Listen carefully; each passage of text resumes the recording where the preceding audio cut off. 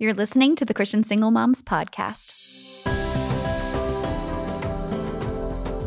Welcome to the Christian Single Moms Podcast. I'm your host, Michelle Donnelly, founder of Agape Moms, and I'm just so thankful you could join me for this episode today. Here on the podcast, we emphasize discovering you on the journey through. And what that means to me is I believe that every single mom can discover a life of peace, power, and purpose. And I believe that she can do it right through the things that God is carrying her through in her season as a single mom.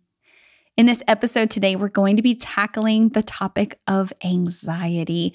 And this is a subject I have lots of personal experience with.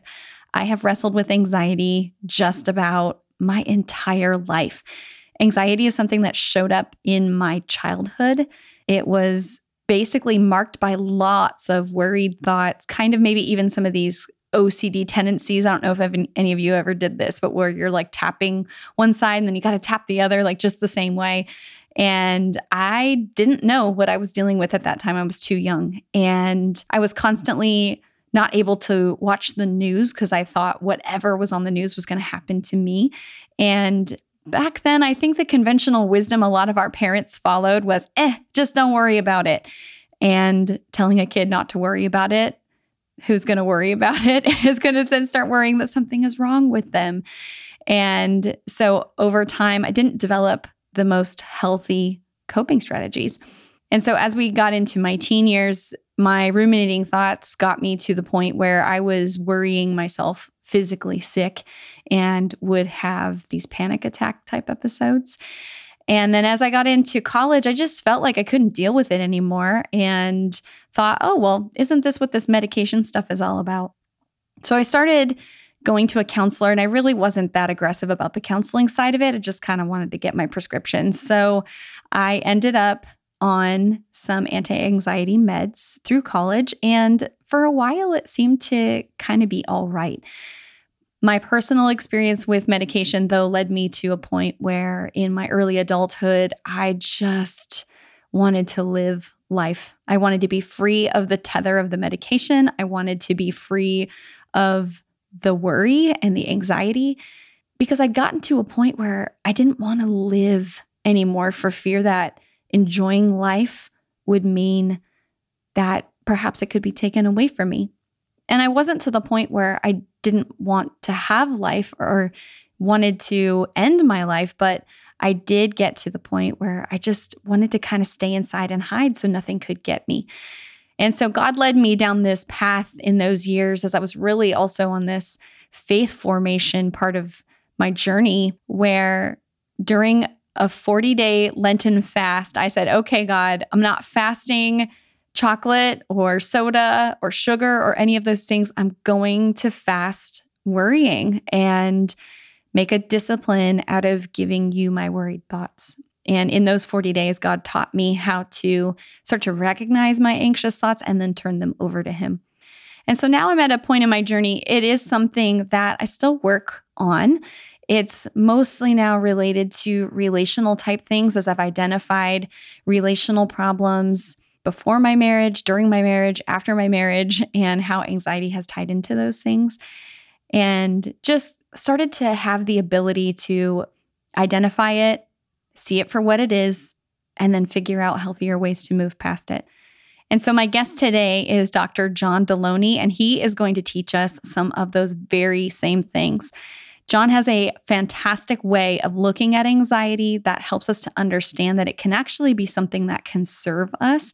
And he teaches us about healthier ways that we can then respond to what our anxiety is telling us. John also helps us to understand the role of counseling and diagnosis and medication when it comes to dealing with anxiety. And I love his perspective because it sort of mirrors my own in the sense that I think that counseling and medication can be really good tools, but ultimately it comes down to our walk with God and making that intentional choice to say, Lord, I want you into this space. That counseling can help us get more tools for that toolbox, but ultimately the thing that changes us is the Holy Spirit. As we start in on this episode today, I want to take a second to let you know about a quiz that I've created over at agapemoms.com called What's Your Loneliness Type? And I think it's super relevant to this topic because anxiety about relationships can cause us to either press in or pull back in ways that actually keep us experiencing chronic loneliness. But there is something that we can do about that. So if you will go on to agapemoms.com/quiz and take that quiz, it'll take you just a few minutes and help you to identify some of the patterns that you might be falling into that are contributing to your experience with loneliness, and then some of the ways out. Again, that quiz is at agapemoms.com/quiz. I'd like to tell you about our guest today, Dr. John Delony. He's a mental health expert with 2 PhDs in counselor education and supervision and higher education administration from Texas Tech University. Prior to joining Ramsey Solutions in 2020, John worked as a senior leader, professor, and researcher at multiple universities. And he also spent 2 decades in crisis response, walking with people through severe trauma. Now, as a Ramsey personality, he teaches on relationships and emotional wellness. If you are a person who has struggled with anxiety at all, I think you're going to find this conversation with John to be so incredibly eye-opening and inspiring. Here is my conversation with Dr. John Delony. John, I'm excited to be here on your home turf in the Ramsey thanks for coming, Michelle. Studios today. Yeah. And I'm excited about this conversation because I have wrestled with anxiety most of my life. It's been something that I've sought therapy, medication, all kinds of different things. And I found that your book was so helpful in reframing the way that we look at anxiety and getting a better grasp of it so that we have new tools to tackle it. Well, thank you. And I think it was like 7 people who read it, so I appreciate love it. you. Oh, it's so great. Well, we're going to add some more to that. And I was really comforted by the fact that you talk about that anxiety is not the problem, actually. Yeah. And there's a way that we can reframe this to understand how it can actually be something that serves us. So I'd like to know if you would just launch in and kind of explain that perspective. So I think the best way to explain it is to back up a little bit and just talk about we're in this weird moment of history where we have pathologized, which is the nerd word for saying we've made a disease out of discomfort, out of anything uncomfortable. And the seasons, right? It's too hot, then let's make an air conditioner. If it's too cold, let's get a heater. And that turns into why walk on the ground? We can walk on shoes. And why walk on shoes? We can walk on super padded shoes. And why sit down on a wooden chair? We can sit down on a padded chair. And suddenly, it's not that we've got these comforts, it's that those things are bad and wrong, right? So you fast forward to, man, how wonderful is it for this 1 month a year when we get apples and they fall from the tree? 2, we deserve apples every single day, right? Of our lives. Our bodies aren't designed to handle it. Our ecology can't handle it, but we're all going to get apples every day, right? So that's the world we live in when then anxiety shows up, when then depression shows up. And so we look at our bodies sending us signals, hey, things are not okay. And we make the signal the problem, not the actual things that aren't okay. Yeah. And anxiety is just one. The way I describe it is it's like your house is on fire and you're in your kitchen with your therapist and your friend and a pastor and your dog, and you're all up on a ladder trying to figure out how to take the batteries out of the smoke detector as though that's the issue. If we can just shut this off, then everything's going to be okay. While and your house is burning down around you, right? And so when I first got here to working at Ramsey Solutions, somebody called in and then another person called in, and it was just I hadn't understood that this was that big of a deal going on everywhere. I had experienced it in my life and my students had experienced it. I didn't understand that people didn't realize, guys, anxiety is not the issue, right? What's the issue is the way we're living our lives or who's hurt us or where are we not safe? Where are we walking where there's not firm footing, right? Yeah. That's all our body's just trying to say is y'all aren't okay. Yeah. And I know with listeners as well and our kids, there's just so many things that we've gone through. And that alarm system is like going off constantly. And so it is one of those things that we're taught like, well, if the alarm system's going off, like just go shut it off. Shut the alarm off, right? Just shut the alarm off. Like if you're feeling anxious, that's what's wrong. And it's like, no, there's other stuff that's underneath all of that. So I think though, sometimes when we think about anxiety and how it shows up, sometimes that's confusing too. So we think a lot of times it's just worried thoughts. It's these running thoughts of what if this, what if that, blah, blah, blah. And over time, I started to recognize I actually got pretty decent control of the thoughts. But there were other ways that anxiety was showing up for me that I didn't know that was anxiety. I didn't know that overperforming was anxiety. I didn't know that this like just kind of edgy feeling. Just your shoulders go up. You feel it. Yeah. Like you can feel it off of somebody, right? Yeah. But it's like, I didn't realize that even that was anxiety. So can you help us to kind of tune into that alert system, that alarm system, by understanding what are some of these other ways that anxiety can show up for us? I think the challenge with it is, again, backing up a little bit, we created a food pyramid and said every person should eat this way, and then we're all going to be all right. And now we've realized, 30 years later, that we're as sick and obese and frustrated and sad and as we've ever been, right? So to translate that to anxiety and say, if you're feeling these 5 things, this is what this is. The problem with it is that it manifests itself differently in everybody, right? In me, it often started with my body. My heart would start racing. My stomach would drop. I had this particular thing where my stomach would feel warm, and it was my body saying, hey, we're about to be in it. And then my brain starts scanning the area going, oh, okay, what are we in for? It must be you, right? And so I was a body looking for reasons. Other times I've got reasons. I'll read a headline and it will say, economic collapse or this or that. And then I'll think, oh, this is really bad. And then I'll start spinning my body up and being ready, right? Some of us have childhood traumas, stuff that happened to us when we were 6 or we were 5. And at that moment, our brain marked it with a chemical and said, that's never happening again. And so if he hurt us, all he's will hurt us. We will not get close to he's. And I will make sure we don't get close to he's. And whatever twisted maniacal way my body can protect me, because it's just trying to keep me alive to the next day and the next day. We will smoke to make right now feel a little less stressful, knowing that's going to kill us tomorrow. That's our body's job, is to get us to tomorrow, to tomorrow, to tomorrow. And so anxiety looks different in everybody. And in me, it looks different in different situations. It's just recognizing, all right, my thoughts are off to the races here. I can rein those back. My body's heading off to the races. Am I really not safe? Am I really untethered? And often if I start asking myself, what are these alarms trying to tell me? What is my body trying to protect me from right now? Sometimes when I'm reaching for donuts while I got a Twinkie in one hand, I need to stop and go, what is my body trying to protect me from, right? And sometimes it's just I haven't slept. Sometimes I haven't exercised in 4 days. Sometimes me and my wife haven't talked in a couple of days. And it's something very simple. It's not this big existential thing. Yeah.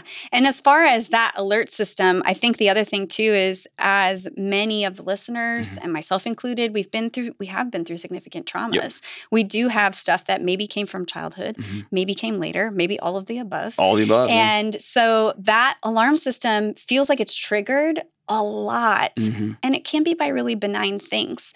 And I think that is the most difficult thing of walking through a season like this, is trying to get my mind and my heart and everything online together to say, like, are we really in danger? Is this really something to worry about? So do you have any perspective on that as far as how we get this alarm system to start functioning correctly? Because it's one thing if your house is actually on fire, but if your alarm's going off and your house is not on fire, how do we know the difference? So there is a season when you ignore it long enough, it just starts going off, right? And we've all been in those buildings where the fire alarms just go off. It's something weird, or there's smoke out of a microwave, and it goes off. Or there's like a spider that's crawling in there. And it goes, right?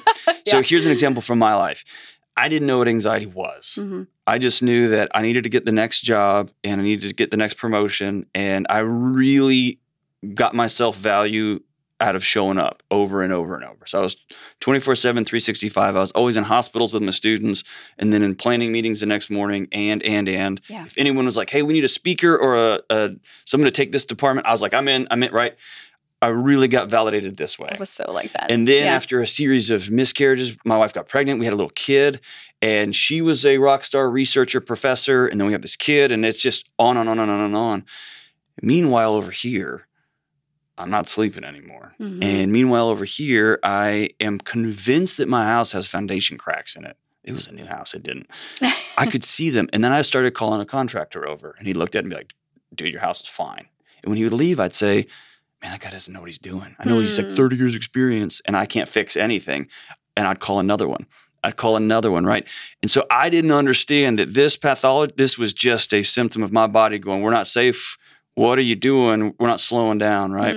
And I remember being so waking up. So I got called in when students had psychiatric breaks or when their parents showed up and they weren't well. They called Delony, right? They called me. I remember being in my backyard about 2 a.m. and I was on my hands and knees. It was raining because I was convinced that water was getting into the foundation cracks.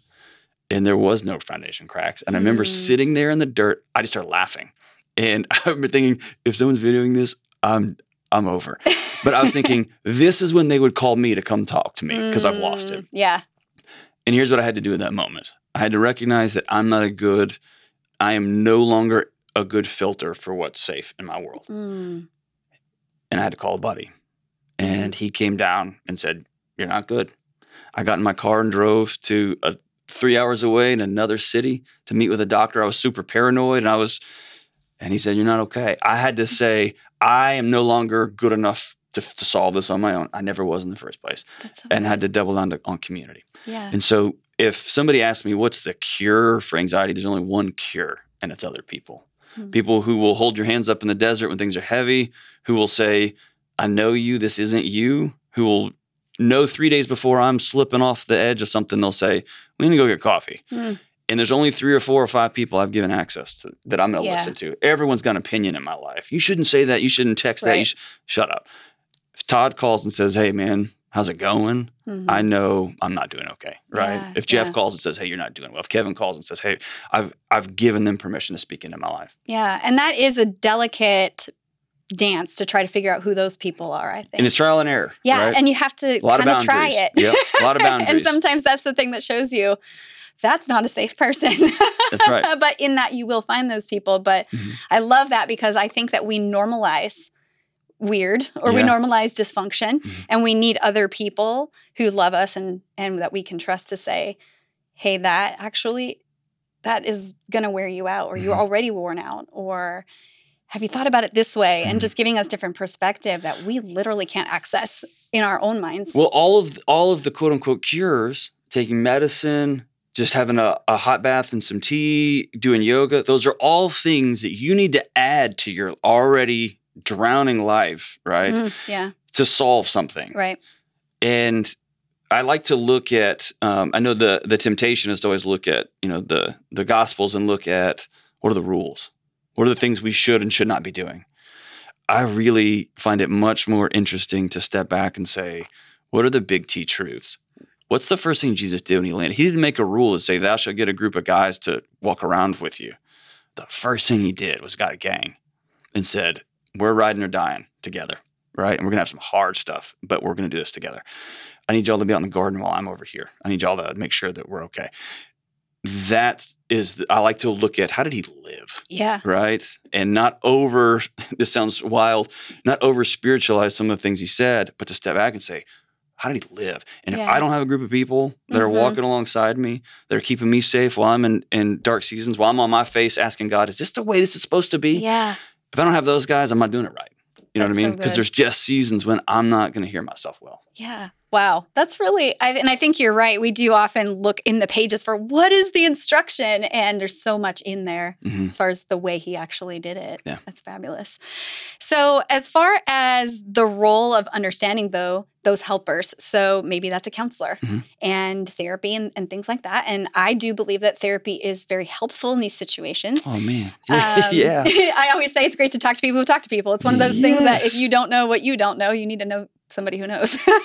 But in that, there comes these things like diagnosis. There comes medication and things like that. And so when you talk about things being over-pathologized, sometimes we can say a diagnosis then becomes kind of an excuse, or we can rely on the medication, but the medication doesn't necessarily fix everything. Right. So how can we look at those things as tools in the toolbox, but put them in their right place?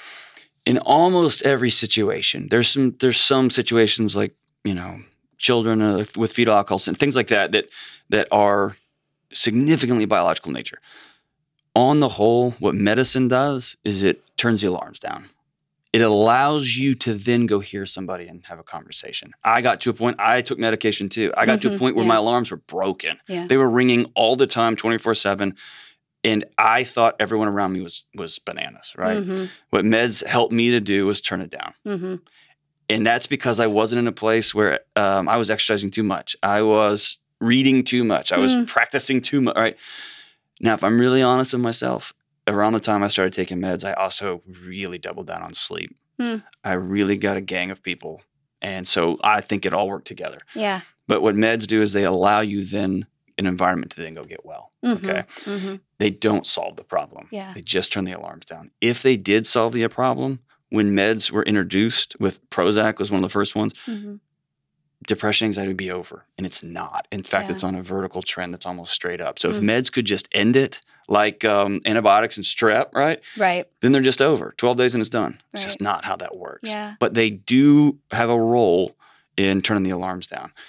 The thing I don't like about diagnostics is, as you mentioned, we often live into those labels, right? So there's a great study, and it was done with elementary school kids, and I'm going to get the fringes of this wrong, but they took some teachers and said, hey, we've identified you guys as the best teacher in these teachers in this school. We're going to give you this group of kids that we think are special, and we're going to call it an honors class, and we want y'all to take them to heights they couldn't believe. And the teachers were like, awesome. And they brought in another group of people and teachers and said, we've identified y'all as the best teachers in this school, and we've got this group of students that we think could be more, but they're really struggling. They're below level. And we've given them to y'all because we want you guys to really work hard.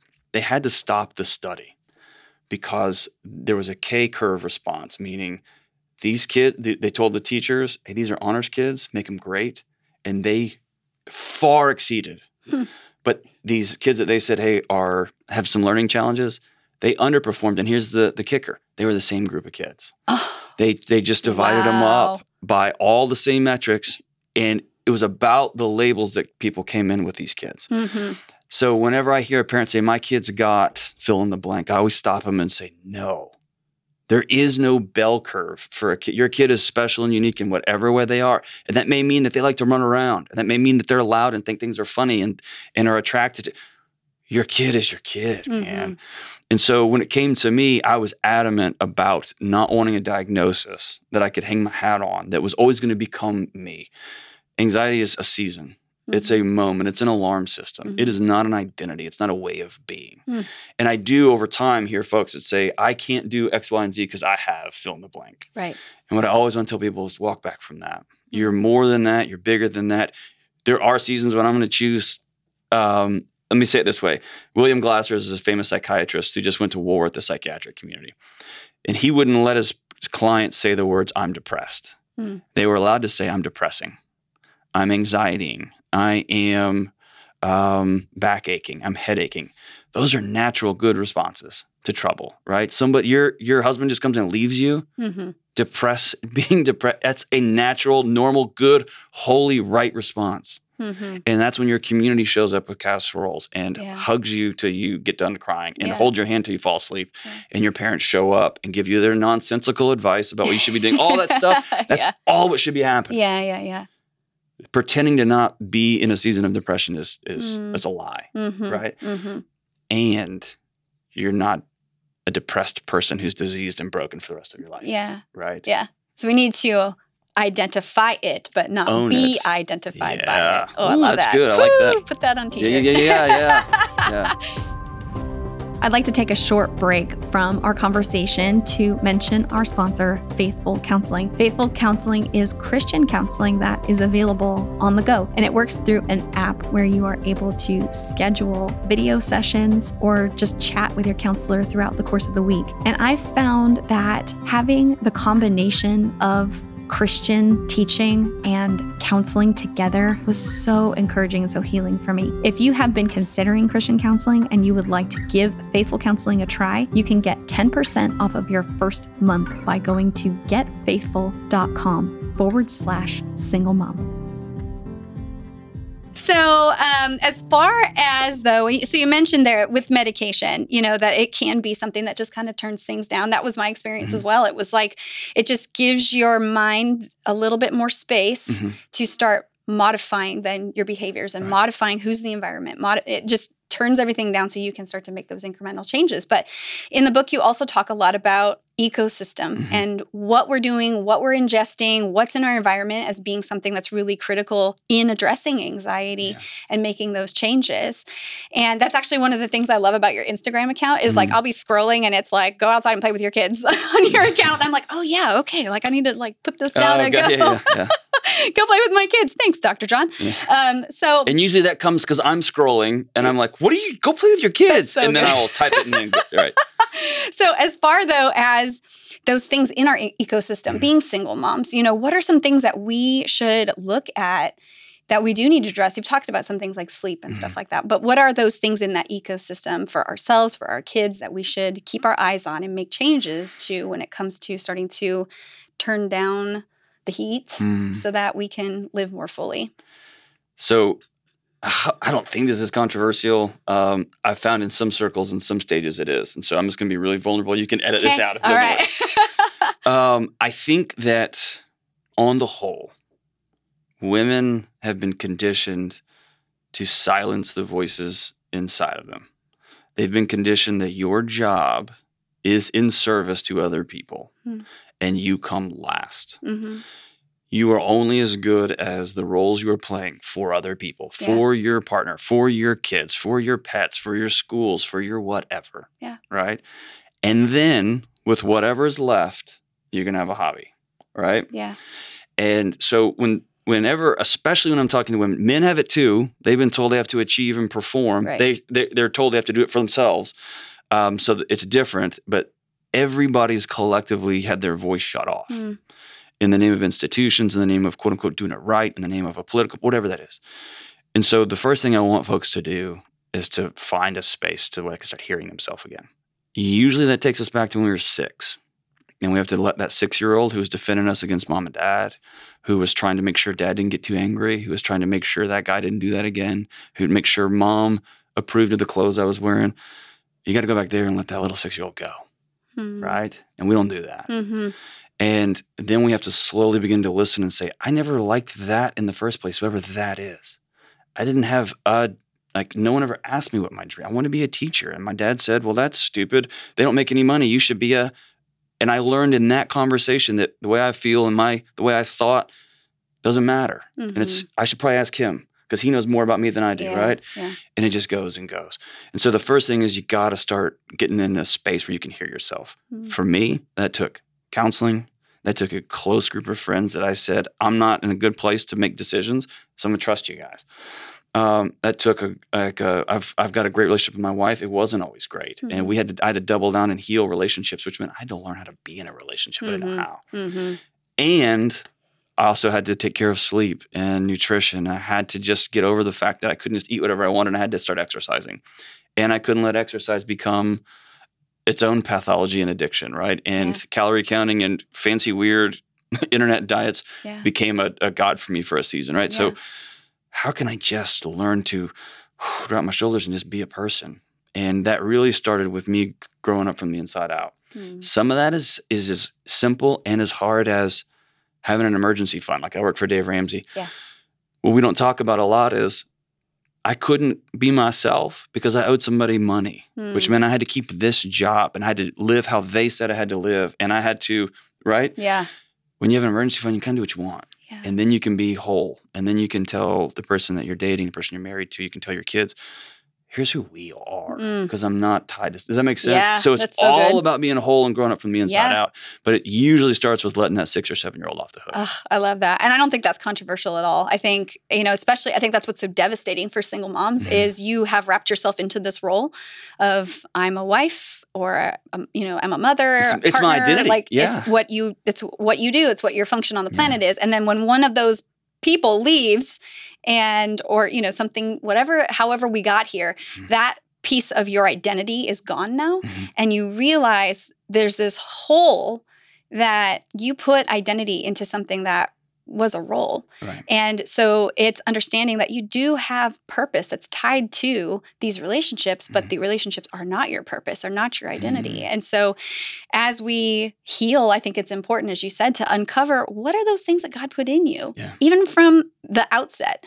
Stuff you like, hobbies and interests and those kinds of things, to just wake that back up and to live from that place of you are unique and have something to contribute that God put only in you, only for this time.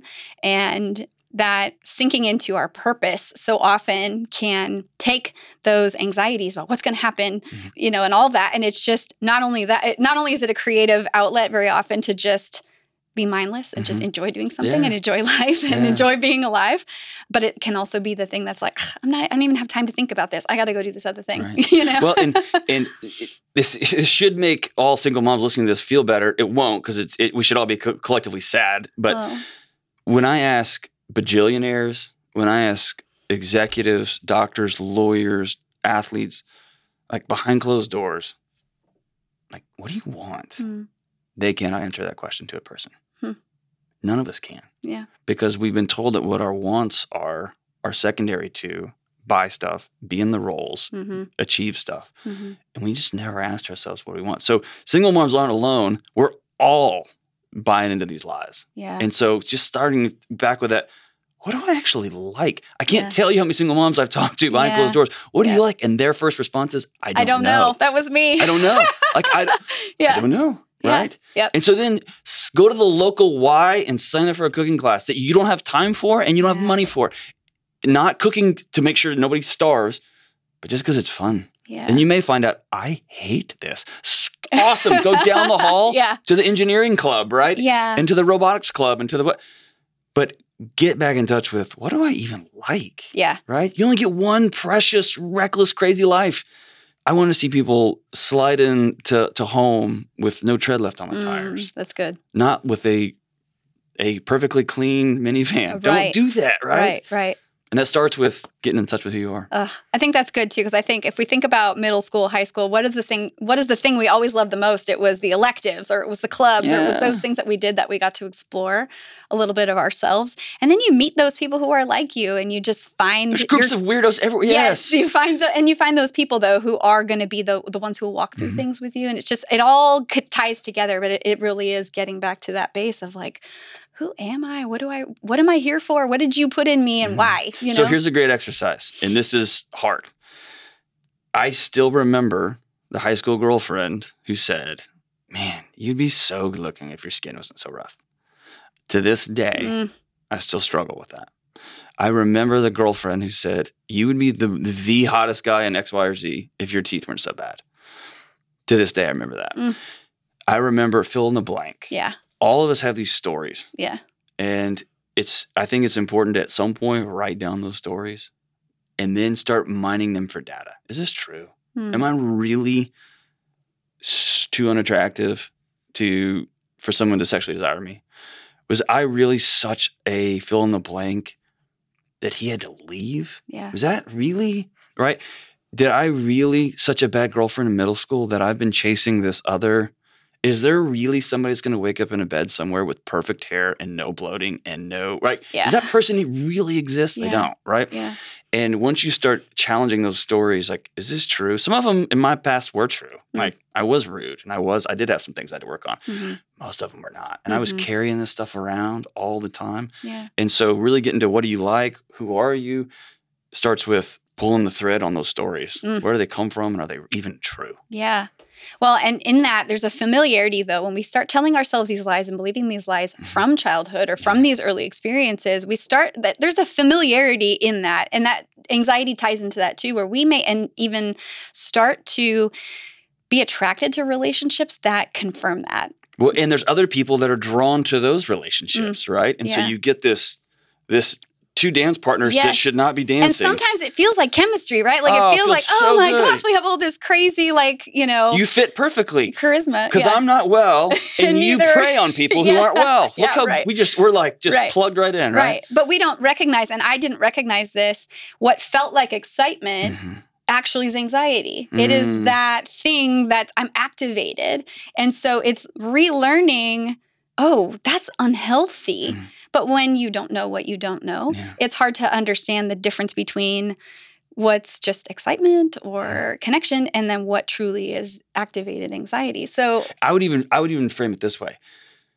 you can get addicted to the anxiety chemicals that flow through your body. Yeah. And so we all know people, maybe ourselves, that when things are good, we will start to create chaos because our bodies crave the chaotic chemicals, right? It craves that adrenaline, that cortisol that keeps us going. Yep. Similarly, when you first meet somebody, you're high, right? It feels so good. You're stoned, right? Yeah. On brain chemicals that say, there they are finally, and I'm here, and it's on now. Yeah. And it's getting past that first phase into phase 2 where you're like, okay, we're just 2 people and we're going to have some decisions to make, right? You got a weird nose hair too. And we're going to move on from there, right? But it's instead of looking at anxiety, I always think, all right, I'm high now. Like right before this, we had a business meeting and there's an exciting thing. And I thought, and I had to think, you're just high, dude. You're just high. It's all good. It's going to be a lot of work. It's going to be exhausting. It's going to that's the reality of it. Yeah. And they're both, neither one is good or bad. They just are. Yes. Right? And I don't have to judge them or get sad and frustrated about them. They just are, and it's okay. Yeah. Yeah. Well, and I like that you're saying though that I'm here now and it's going to come down. And that's okay. And like, but that we wouldn't dread that. And I think that's the thing when you are addicted to those anxiety chemicals, you feel like that coming down is like world's over. Or you feel like you're broken. Yeah. Clearly this relationship's a disaster. Yes. No, it's nobody ever says when fall comes that summer's broken. It's just what happens. Yeah. And no one, like when winter comes, we're not like, well, the weather's broken. No, it's winter. Yes. You hang on and then summer and spring's coming, right? Yeah. And so we just know we're in these seasons, these rhythms. Things are so great. Things are super not great. Things are bad. They're going to come back around if we keep doing the right things. Right? Yeah. Wow. That's really good. I love that. It doesn't mean that summer is broken. No. Just winter comes. Yeah. It happens. Wow. That's good. John, you have given so many great insights, just great perspective on how we can look at these things, how we can consider them, how we can make changes. I feel really empowered myself. Thank you, yeah. At the end of every conversation, I ask the guests the same question, and it's if there was just one thing that you would want a single mom to know, somebody who's listening, what would it be? Can I say like 5 things and say it in one thing? Yes. Lots of semicolons. Number 1, you're perfect exactly the way you are. And we all have room to grow. And you're worth being loved. And you're not the dumbest thing that you did. You're not what he said you were. And there is laughter and healing and joy on the other end of this thing. Amen. Period. Period. It's Amen. a long sentence with a lot of semicolons. That's so good. Thank you so much.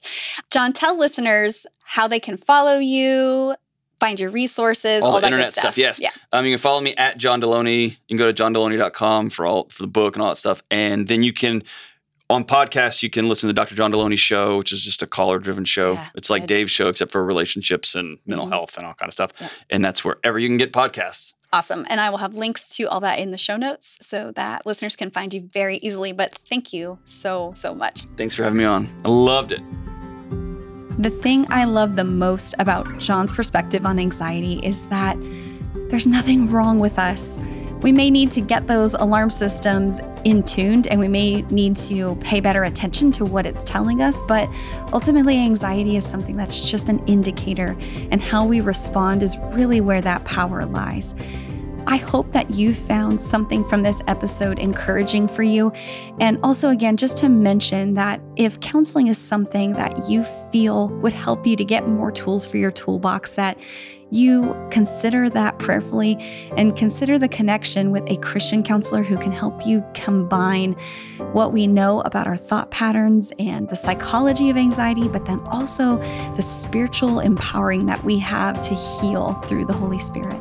As we wrap up today's episode, I do want to point out a couple of resources available in the show notes. The first is our private Facebook group, Beloved Collective. Going through the issues and things that we're dealing with as single moms in community is so valuable. And so if you'd like to join the Facebook group, all you have to do is search for Agape Moms on Facebook at Agape Moms, and then click on the groups tab there and submit a request to join the group. Likewise, if you would like to follow along with Agape Moms on Instagram, you can search for us at Agape Moms. Additionally, I now have a weekly video guided scripture meditation available for every episode of the podcast. And if you subscribe to the Agape Moms YouTube channel, you will receive notifications when those videos become available. And it's just a great way to start off your day with some encouragement from God's Word and apply some of the things that we're learning here on the podcast. I also want to thank you for your subscriptions, your rankings, your reviews. It's so encouraging to me to see what God is doing in your life and to see Him on the move, but it also helps other women to be drawn into just what God has for them here as well. And as you move through the rest of your day or your evening, I just pray that you would know that you are seen and you are beloved.